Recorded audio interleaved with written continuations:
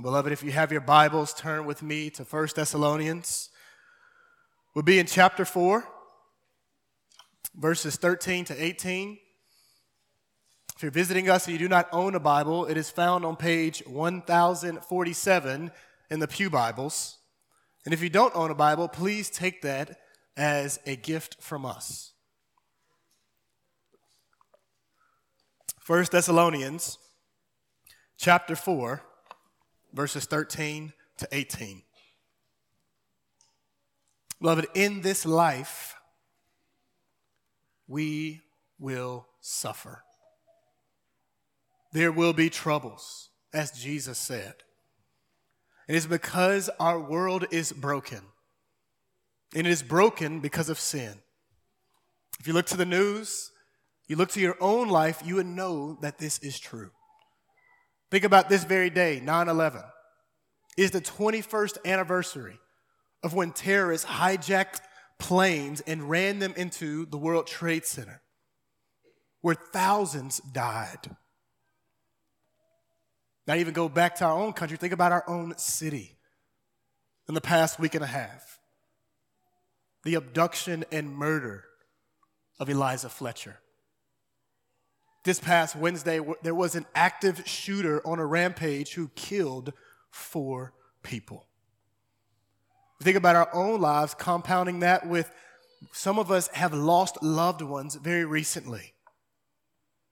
Others of us have loved ones who are suffering from sickness and disease. It's not only adults, but also children. In this life, there will be hurt and hardship. It is so real.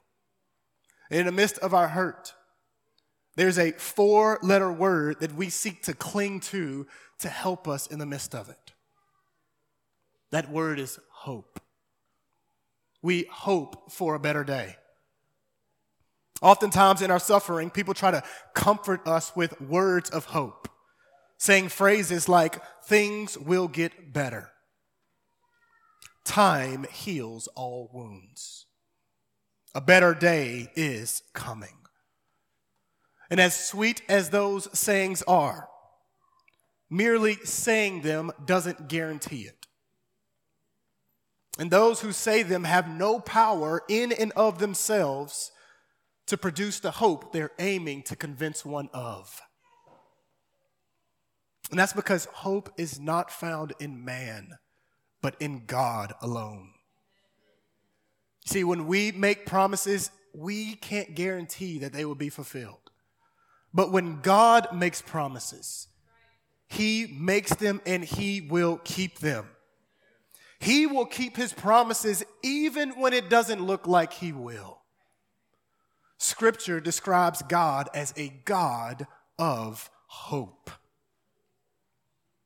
And this God has promised that life as we now know it, that is filled with brokenness, hurt, death, He has promised that it will not remain. He has promised not to make things better, but to make all things new. And it is as certain as Jesus' resurrection from the grave. As the Son of God came and took on flesh and died for our sins, redeeming us, ascending to heaven, He has promised to return, and when He does, He will consummate His kingdom. Beloved, it is through the good news of Jesus Christ that God gives us real hope in the midst of real hardship. And we will see that in this morning's passage. So if you're able to, please stand for the reading of God's word. 1 Thessalonians chapter 4, verses 13 to 18. We do not want you to be uninformed, brothers and sisters, concerning those who are asleep, so that you will not grieve like the rest who have no hope. For if we believe that Jesus died and rose again, in the same way through Jesus, God will bring with Him those who have fallen asleep. For we say this to you by a word from the Lord. We who are still alive at the Lord's coming will certainly not precede those who have fallen asleep. For the Lord himself will descend from heaven with a shout, with the archangel's voice, and with the trumpet of God, and the dead in Christ will rise first. Then we who are still alive, who are left, will be caught up together with him in the clouds to meet the Lord in the air. And so we will always be with the Lord. Therefore, encourage one another with these words. This is the word of God. Praise be to God. You may be seated.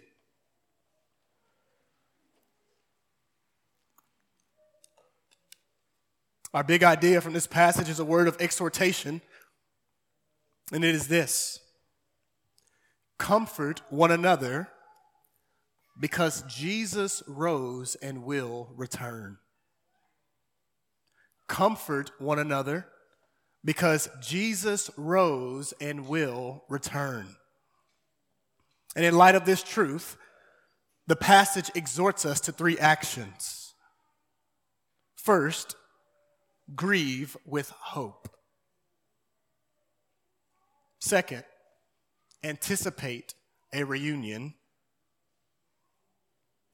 And third, encourage one another. We are to grieve with hope. We are to anticipate a reunion. And we are to encourage one another. A little bit of recap. As said previously, we're in the second section of 1 Thessalonians. And here Paul exhorts the congregation towards faithfulness to Christ Jesus. In this morning's passage, he provides new information in light of the hope of Jesus' return, and then he gives his exhortation. We'll see that today. Our first point for us, what we are to do is that we are to be a people who grieve with hope. Timothy returned to Paul. He brought a favorable report concerning their faith and love. Timothy also brought a question that the congregation had for Paul. It was concerning Christ's return and how that would impact Christians who have died. Will they also participate in the glory that is to come? This congregation knew and believed that Jesus will return. They knew the ramifications that that would have on Christians who are alive, but they were perplexed as how it would impact Christians who have died. Paul gives a pastoral response as he shepherds this congregation through teaching. Look at verse 13. He says, "We do not want you to be uninformed, brothers and sisters, concerning those who are asleep." The congregation was confused, and this confusion brought about anxious thoughts concerning Christians who have died to be with the Lord. And so here Paul, he gives clarity that the Lord may bring comfort, because God is a God of all comfort. He consoles us in our affliction, and one of the primary ways by which he comforts his people is through his word. Look at verse 13 again. He says, "We don't want you to be uninformed concerning those who are asleep." Now, being asleep, it is a euphemism, a common euphemism that refers to death. It is used in the Old Testament and the New Testament, and also it was common in that culture. And as you think about sleep, it is the very image of death. Death. It is an enemy. It was not a part of the goodness of God's creation. In fact, when God created the world, the whole earth, death was nowhere to be found. But where did it come from? Romans chapter 5, verse 12 says that sin entered the world through one man and death through sin. In this way, death spread to all people because all sinned. Due to Adam's rebellion, sin has been imputed to us. Therefore, death comes for us. Christian and non-Christian alike. In the words of Aaron Burr and Hamilton, death doesn't discriminate between the sinner and the saint. Status can't stop it, money can't bribe it, and good health won't prevent it. The average death rate around the world is that every day 183,671 people die. That is between babies and adults. And I'm sure it's even more if you were to account unborn babies. Beloved, in this fallen world, death is normal. And here Paul describes it as sleeping. And it's appropriate to describe it as sleeping because it speaks to the impermanence of death. In the words of the late philosopher and poet Christopher George Wallace, there is life after death. Death is not final because God promised a resurrection. And through Jesus, the promise is secure as the sinless Savior died on the cross for sins and 3 days later resurrected from the grave. Prior to Jesus' resurrection, death was undefeated, but death met its match when Christ walked out from that grave. Paul says, and the scriptures affirm that death is not final.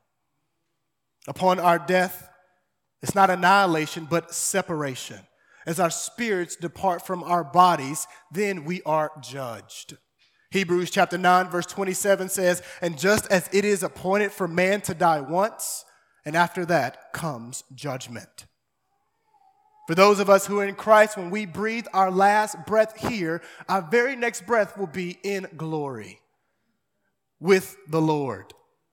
2 Corinthians chapter 5, verse 8 says that we would much rather be away from the body and be at home with the Lord. But we will no longer suffer. Our faith will turn to sight. Instead of suffering, we will bask with great joy in the glorious presence of our King. Whereas those of us who don't know Jesus, they have a different experience. They will depart from this life and they will suffer conscience torment in Sheol as they await the final judgment and experience the wrath of God for their sins because they did not trust in Jesus Christ in this life. How we respond to Jesus in this life has eternal ramifications on what will happen to us in the life to come. Beloved, this makes evangelism so important. So if you know yourself to not be a Christian, friends, I am glad that you are here. If you get anything from this sermon, I want this to be your takeaway. Trust in Jesus Christ alone for salvation. He will save you by his grace. God is holy and you have sinned against a holy and righteous God. And his judgment is real. And you're in dire need of forgiveness. And he offers it only in Jesus Christ. The Son of God became man. He took on flesh. He suffered and died for the sins of all who would trust in him. And 3 days later, he rose again from the grave. Friends, today can be the day when you are reconciled to God and forgiven of your sins. I would implore you to turn from your sin and trust in Jesus. For God loves you. And he offers forgiveness. Receive Christ and be saved. If you want to talk more, you can talk with any of our members after service. For we love to talk about the gospel. And the Thessalonians, they lost church members as they have gone to be with the Lord. Now, we don't know how they died, whether it's persecution or sickness or old age. But they passed away. And they were grieving. And like ourselves, we who have lost brothers and sisters in the faith, we grieve as well. And here the Apostle Paul is not concerned as much about grieving. He's concerned about how we grieve. specifically concerning those in Christ who have died. Look at verse 13. Once again, he says, concerning those who are asleep, so that you will not grieve like the rest. Beloved, grief is a real emotion. As we suffer the loss of those who have died, it produces sorrow in those who are left. We grieve. It's saddening. It breaks our hearts. And here Paul is not encouraging one to suppress those emotions. In fact, he's encouraging the very opposite. He gives permission to cry. He's not scolding a single church member for tears flowing. Even for us, it's good for us to know this because we grieve over loss. We've cried over murder, gun violence, and injustice. And it's important for us to know, beloved, that in our hurts, God is not cold towards us. He doesn't give us the cold shoulder. He is compassionate. My wife is teaching our children about the Lord being compassionate, and she's telling them that God sees, God cares, and God wants to help. And oftentimes in our hurt, we think that Jesus doesn't get it, but beloved, he gets it way more than what we think, far more than what we assume. The Bible says that he is a man of sorrows and was acquainted with grief. In his earthly ministry, when his friend Lazarus passed away, Scripture says that Jesus wept. Death really does produce grief in the lives of those who are living. Now, let me address the children in our gathering. Children, I know that many of you have experienced loss of some kind, whether it's family, friend, or a friend of the family. And it hurts. You cry, you mourn. And in the midst of your hurt, I want to encourage you to do at least two things. One, talk with your parents. Let them in on the hurt that you are feeling, that they may be there with you. Secondly, talk with God. The Bible says that we should cast our cares upon the Lord because he cares for us. In the midst of our tears, just like how a parent wipes away the tears of their children, well, God will do that one day for all who have trusted in Jesus Christ, children and adults. Paul is concerned about how we grieve, specifically over the loss of Christians. He wants us to grieve with hope. What is hope? It is a confident expectation of the future. It is rooted in revelation, where God has made promises and he will fulfill them.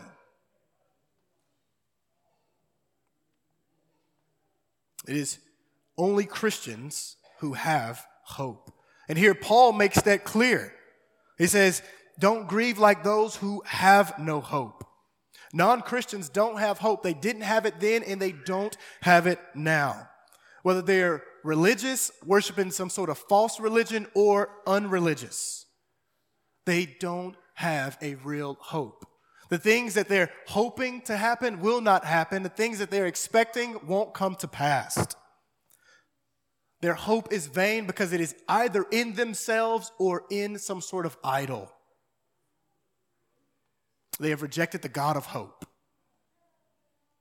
And apart from repentance and faith in Jesus on that final day, they will be put to shame. But Paul makes known that Christians, we do have hope, and it is rooted in revelation.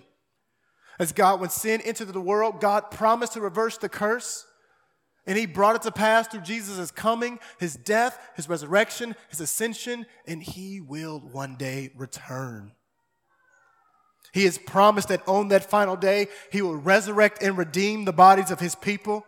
He will bring about retributive justice against the wicked, and he will renew the earth to where we will eternally dwell with our God. Beloved, it will happen. So as Christians, as we suffer and experience loss, as those who we love, who know the Lord, they die, we can grieve and mourn with hope. Beloved, one of the things I love about hope is that in it you acknowledge the difficulties of life. And simultaneously, you're confident that things will not remain as they are. We are saddened by pain and death, and yet we are not despairing. Our hearts are heavy, they are hurting, and simultaneously they are happy. Not in our situation, but in the Lord Jesus Christ. You see, as we grieve with hope, we say that this is hard, but God is faithful. And he is no less faithful to me today than he has always been. And how do we know? The cross of the Lord Jesus Christ and the empty tomb are proof. It is as we grieve with hope, we say, this hurts, but God loves me. He is for me and is with me. The cross of Jesus Christ and the empty tomb are proof. In our hurt, we say that this is perplexing, and yet we know that God is good. The cross of Jesus Christ and the empty tomb are the proof. It is as we grieve with hope, we say that this hurts tremendously, but it will not last. The cross of Jesus Christ and the empty tomb are proof.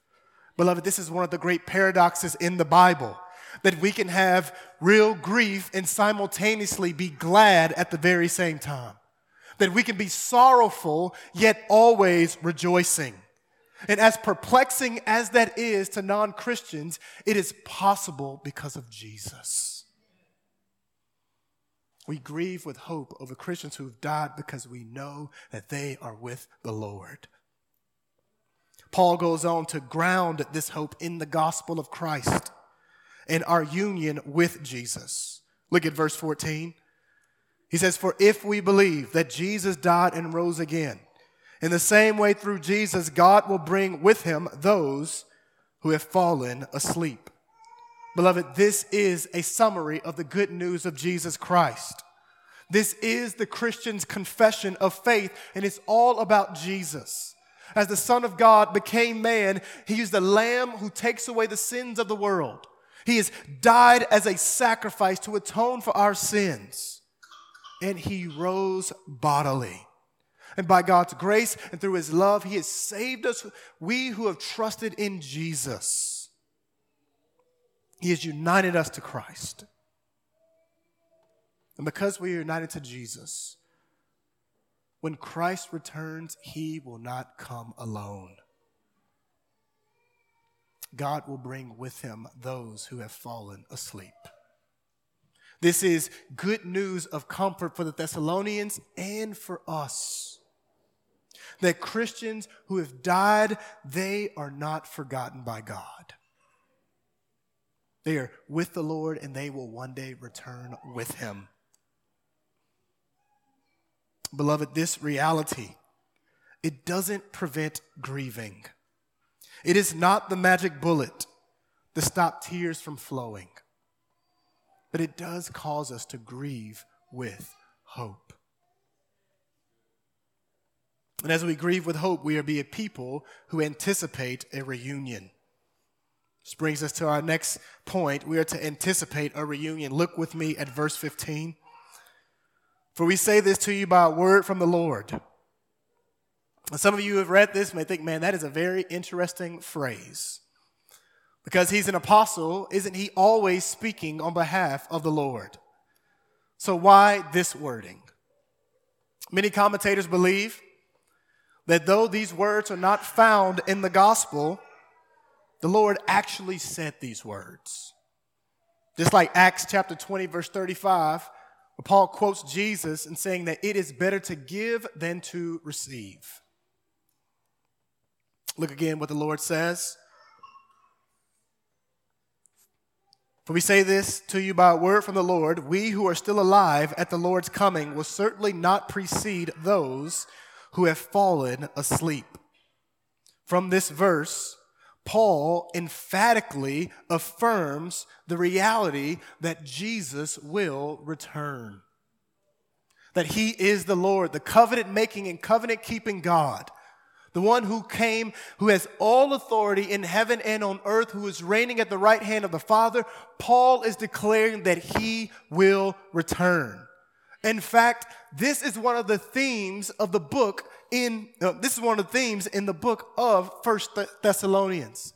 It is at the conclusion of every single chapter in this book. Chapter 1, verse 10, and to wait for his Son from heaven, whom he raised from the dead, Jesus, who rescues us from the coming wrath. Chapter 2, verse 19, for who is our hope or joy or crown of boasting in the presence of our Lord Jesus at his coming? Chapter 3, verse 13, may he make your hearts blameless in holiness before our God and Father at the coming of our Lord Jesus Christ with his saints. We see it here in this passage. In chapter 5, verse 23, now may the God of peace himself sanctify you completely, and may your whole spirit, soul, and body be kept sound and blameless at the coming of our Lord Jesus Christ. One of the main takeaways from 1 Thessalonians is that Jesus is returning. Jesus is returning. Paul continues to beat that drum, seeking to get it into the hearts and minds of the Thessalonians and in our hearts and minds that Jesus is returning. Beloved, all the biblical authors in the New Testament declare that Jesus is returning. It is the very part of redemptive history that we are awaiting. And beloved, the Thessalonians hoped in this, as Paul commented on in chapter 1, verse 3. He recalled their hope, their endurance inspired by hope in the Lord Jesus. The Thessalonians hoped in this. The question for us is, are we hoping in this? Because, beloved, it is hoping in Jesus' return. It is this hope that would keep us sane in a chaotic world. It is this hope that protects us from despair as we watch and read the news. In the midst of our hurt, it is this hope alone that causes us to stand when our world comes crashing down. I want to be clear. Beloved, this hope doesn't make our pain of loss less painful, but it does make it more bearable. Because we know that it will not last forever. Paul's reminding the congregation of this truth, and he begins to share what's going to happen. In verse 15, he gives two categories for Christians,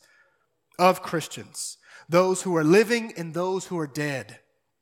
And at Christ's return, he declares that the living will not be prioritized over those who have died. Peep the sequence. Look at verse 16. He says, for the Lord himself will descend from heaven with a shout, with the archangel's voice, and with the trumpet of God, and the dead in Christ will rise first. Pastor John Piper says that this is the loudest verse in the Bible. That Jesus will return, and his return will not be private or in secret, but it will be public. As the Lord who sits at the right hand of the Father, he will get off that throne and come back to earth. The one who is being ignored now will not be ignored then. Scripture says that every eye will see him. People of every continent will take notice of him. Beloved, his triumphal coming will be both seen and heard. here in Memphis, here at this very moment, there are many things that we can't see. We can't see what's going on in Arkansas, yet alone what's going on in California. We certainly can't even hear sirens that are happening in Arkansas. But what Paul says, that on that day when Jesus returns, he says there will be a loud shout, a command, that people around the globe will hear it. As the Lord will descend from heaven,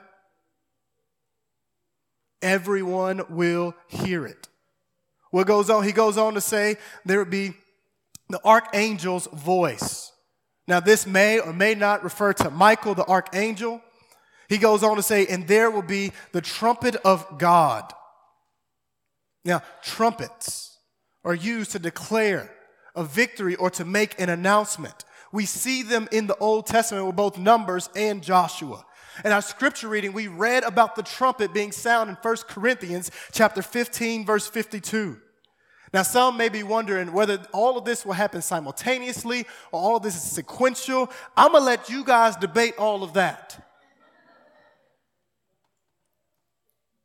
But one thing all three have in common is that a sound will be made. And let me encourage you to not get so bogged down into the details that you will miss what it's actually saying. It's saying that the Lord will return. The Lord will come down, a sound will go out, and the dead in Christ will come up. Every last one of them. This command will be so powerful that it will waken the dead. Tombs that contain those who are in Christ, they will no longer contain them. Urns will burst as God puts bodies back together. The dead in Christ who are at the bottom of the ocean and the sea, God will raise their bodies. Beloved, regardless of the circumstances of how a Christian died, God will glorify their body. Because Jesus is the resurrection and the life. And through union with Christ, just as Jesus rose from the grave, we too will one day rise. And beloved, that is not all. Look at verse 17. It says, then we who are still alive at the Lord's coming, we who are still alive, who are left, will be caught up together with them in the clouds. Paul's saying that Christians who are living when the Lord returns, our bodies will be transformed. 1 Corinthians chapter 15 says, listen, I tell you a mystery. We will not all fall asleep, but we will all be changed in a moment, in the twinkling of an eye, at the last trumpet, for the trumpet will sound, and the dead in Christ will be raised incorruptible, and we will be changed. Philippians chapter 3, verse 21 says, the Lord will come and transform the body of our humble condition into the likeness of his glorious body. Those of us who are here when Christ returns, we will have glorified bodies. Now, many people speculate on what does that look like. I don't know. But there are two things I know for sure. One, we won't lose our beautiful ethnic identities. Whether you're black, white, Asian, Mexican, Hispanic, regardless of your ethnicity, you will not lose it when you are glorified. And second, what desserts and aging has done to our bodies will be completely done away with. Praise the Lord. I'll be able to enjoy some of DJ Skip's desserts without fear of the consequences. Can I get an amen? Amen. Everybody know DJ can make some desserts. In verse 17, Paul makes known that there will be a glorious reunion. That we who are in Christ, we will reunite with brothers and sisters in the Lord who have gone before us. Who have gone to be with the Lord. There will be an amazing reunion. Now, beloved, one of the things you need to know about me is that I love a good family reunion. I really do, especially a black family reunion. Y'all, them mugs be live. I'm so serious. I mean, like, man, you see all your relatives, they must be dope. You have really good food, mostly unhealthy. You know, it's at the family reunion that you throw out your diet. You throw that mug right out the door. It's kind of like Thanksgiving and Christmas. At these family reunions, man, you have really good old school music, party, man, the whole nine. Y'all, them mugs are so live. And the older I get, the more precious they are. Because I know that they're not promised.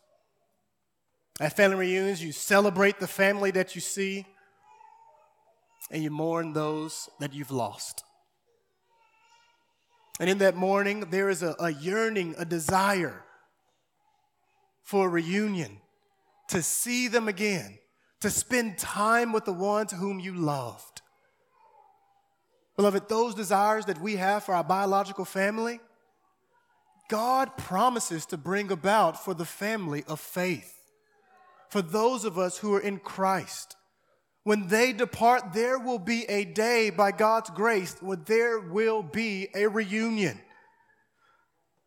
And what's so amazing is that as good as that is, the reunion is not the culmination, for it gets better. Look at verse 17. He says, we'll be caught up together with them in the clouds to meet the Lord in the air. And so we will always be with the Lord.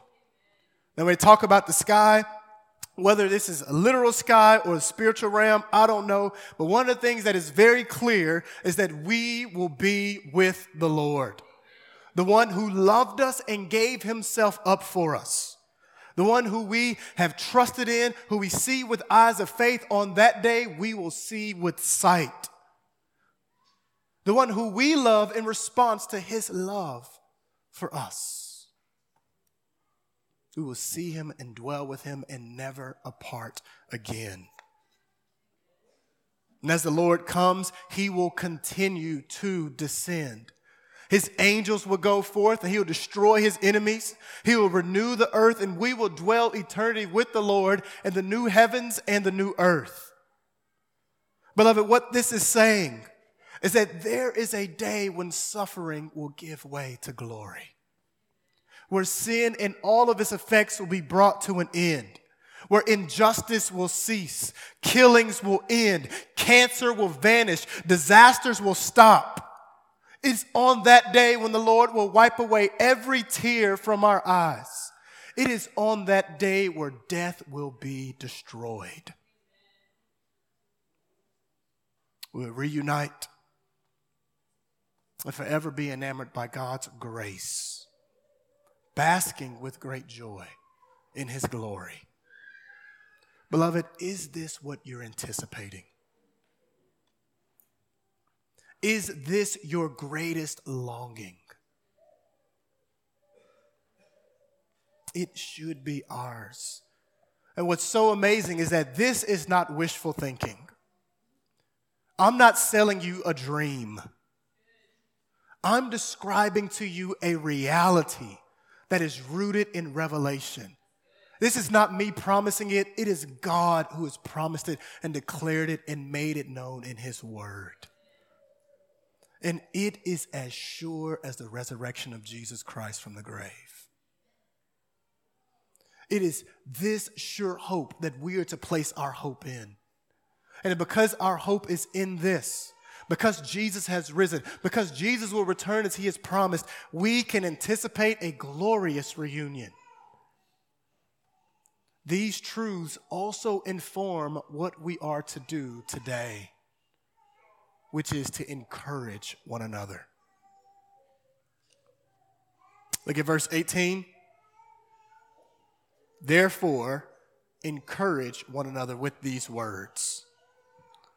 Paul has given clarity for the sake of comfort.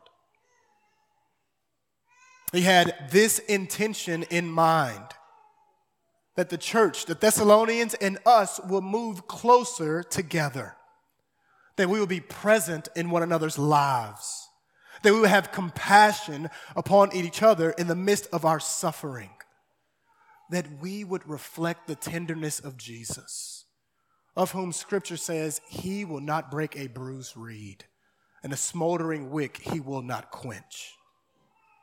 Here Paul exhorts us to not leave us in our hurt, but to be with each other and to encourage one another. Oftentimes in people's hurts, we don't know what to say or what to do, so oftentimes we do and say nothing. And beloved, truth be told, that hurts even more. When a member hurts, may we do the one thing that Job's friends got right. May we sit with them in their hurt. Come to them and invite them to our homes. Beloved, do not devalue the ministry of presence. It ministers far more than what we think. And the Lord uses it to do far more than what we imagine. And for those of us who don't know what to say, here the Apostle Paul gives us his script, and he gave us permission to plagiarize. He says, encourage one another with these words. So after we sit, after we listen, after we weep, we are to share God's word. One or two passages to encourage the faith of the saints. And one or two passages because our goal is not to fix them. We're in it for the long haul. We share God's word because it is a balm for the soul. God's promises, the resurrection of Jesus, his imminent return, it is medicine for the heart.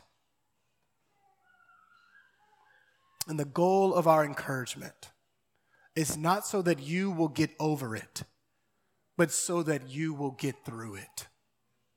Let me say that again. The goal of encouragement is not so that you will get over it, but so that you will get through it.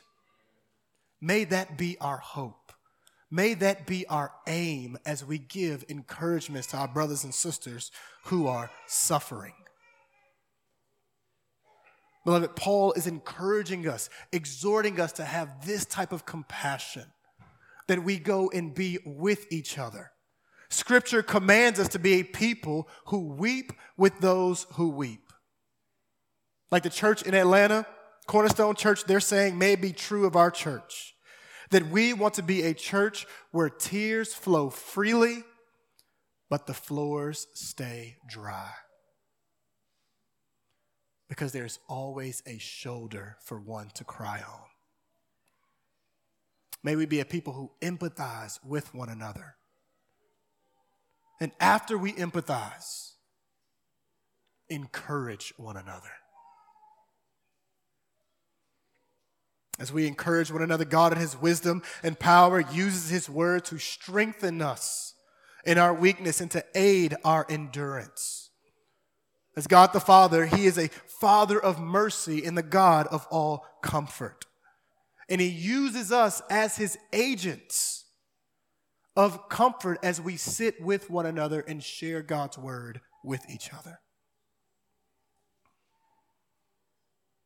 Beloved, there's real grief that comes from loss. It has lasting effects.